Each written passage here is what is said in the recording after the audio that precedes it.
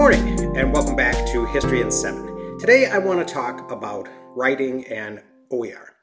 I've been teaching modern world history at Bemidji State for years now. I think I've taught the course 9 times. A couple of the first semesters working there, I actually taught 2 sections per semester. They weren't both full, so I actually reduced that to 1 per semester. When I arrived at BSU, it was as an adjunct to replace a professor who was ill. So the courses had already been chosen and the textbooks had already been ordered. So I used a big textbook and I used a supplementary reader. And together those 2 things totaled $200 for each student at the campus store. I had 75 students across those 2 sections that semester, so that was $15,000. Beside that, there was nothing really wrong or bad about the textbook. But it wasn't the type of thing where students were getting to the end of the course and saying, wow, that textbook really changed the way I understand the world. I think I'll keep it on my bookshelf forever. Even the history majors didn't say that. And maybe that's too high a bar to set for a textbook. I hope that some of my students will ultimately feel that way about my whole course, but I'm not sure that I expect that even in my own textbook. But then again, I'm not charging $200 for my textbook. So now that I've lowered your expectations, what am I doing this semester and why do I feel good about it? Well, I began teaching this class by reading the assigned text, comparing it with another textbook that I kind of liked, and with my own ideas about what was important in each of the weekly units. Then I would write a lecture and a discussion and a quiz plan. Yes, quizzes. I do believe there's an element of getting the facts right in an introductory survey. Students interpret more on my exams. So my PowerPoints include a script that runs to about 10,000 to 15,000 words each week. I usually split that into 2 lectures. So once again, this is a fairly traditional course in the sense that the teacher talks much of the time. Fridays we have discussion days where the students react to the weekly content, including primary source readings. I think this is appropriate in a content-rich course like Modern World. There's a lot that they need to know about the world by the end of the semester.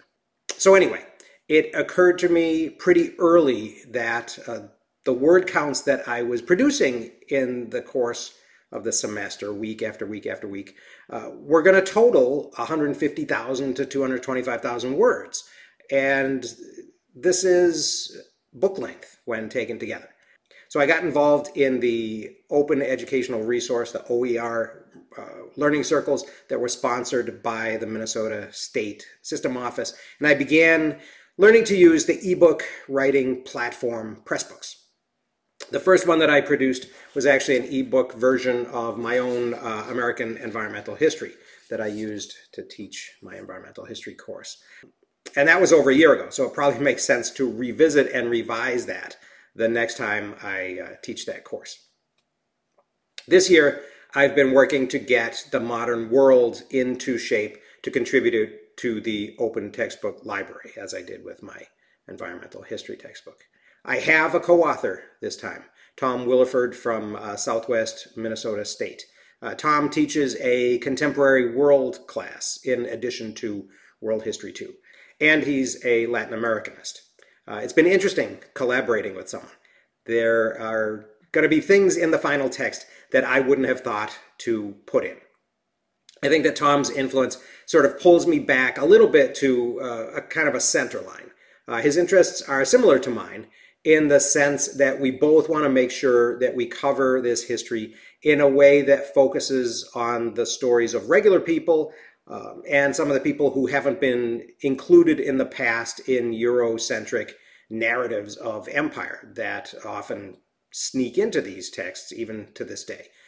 We both tend to focus on the non-Western story as much as possible, although we're still covering an 800-year stretch of time, so there are many of the major world events that are sort of Eurocentric and Western focused that we still deal with.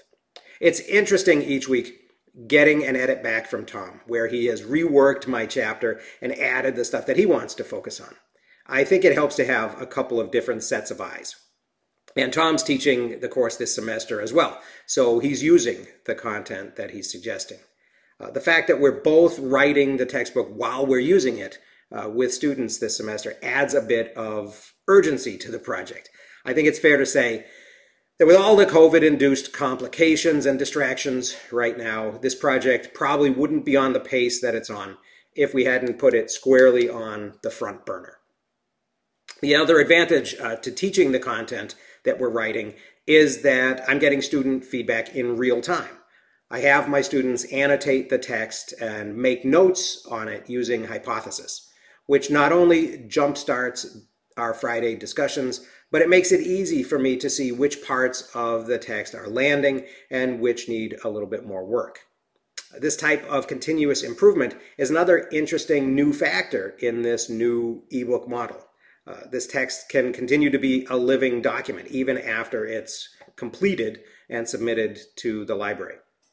I'll have more to say about that, and I'll show you more about the process going forward. But that's all for now. So I hope that has been interesting. Thanks for listening. I'll see you again next time.